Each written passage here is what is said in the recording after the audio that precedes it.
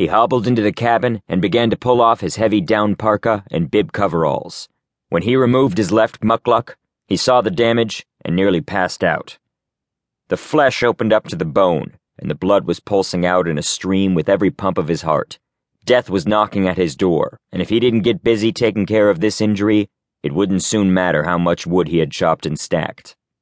Gritting his teeth, he washed the blood off his hands and reached for his sewing kit.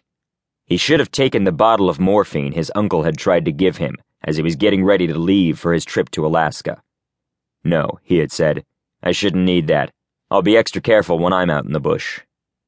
Right. He winced in pain as he threaded the needle. His fingers started to shake as the first waves of shock began to set in. I can't die here like this, he thought. Besides, I can't leave all this firewood that took me all summer to cut, split, and stack for someone else to burn. He was not thinking very clear now, and he knew it.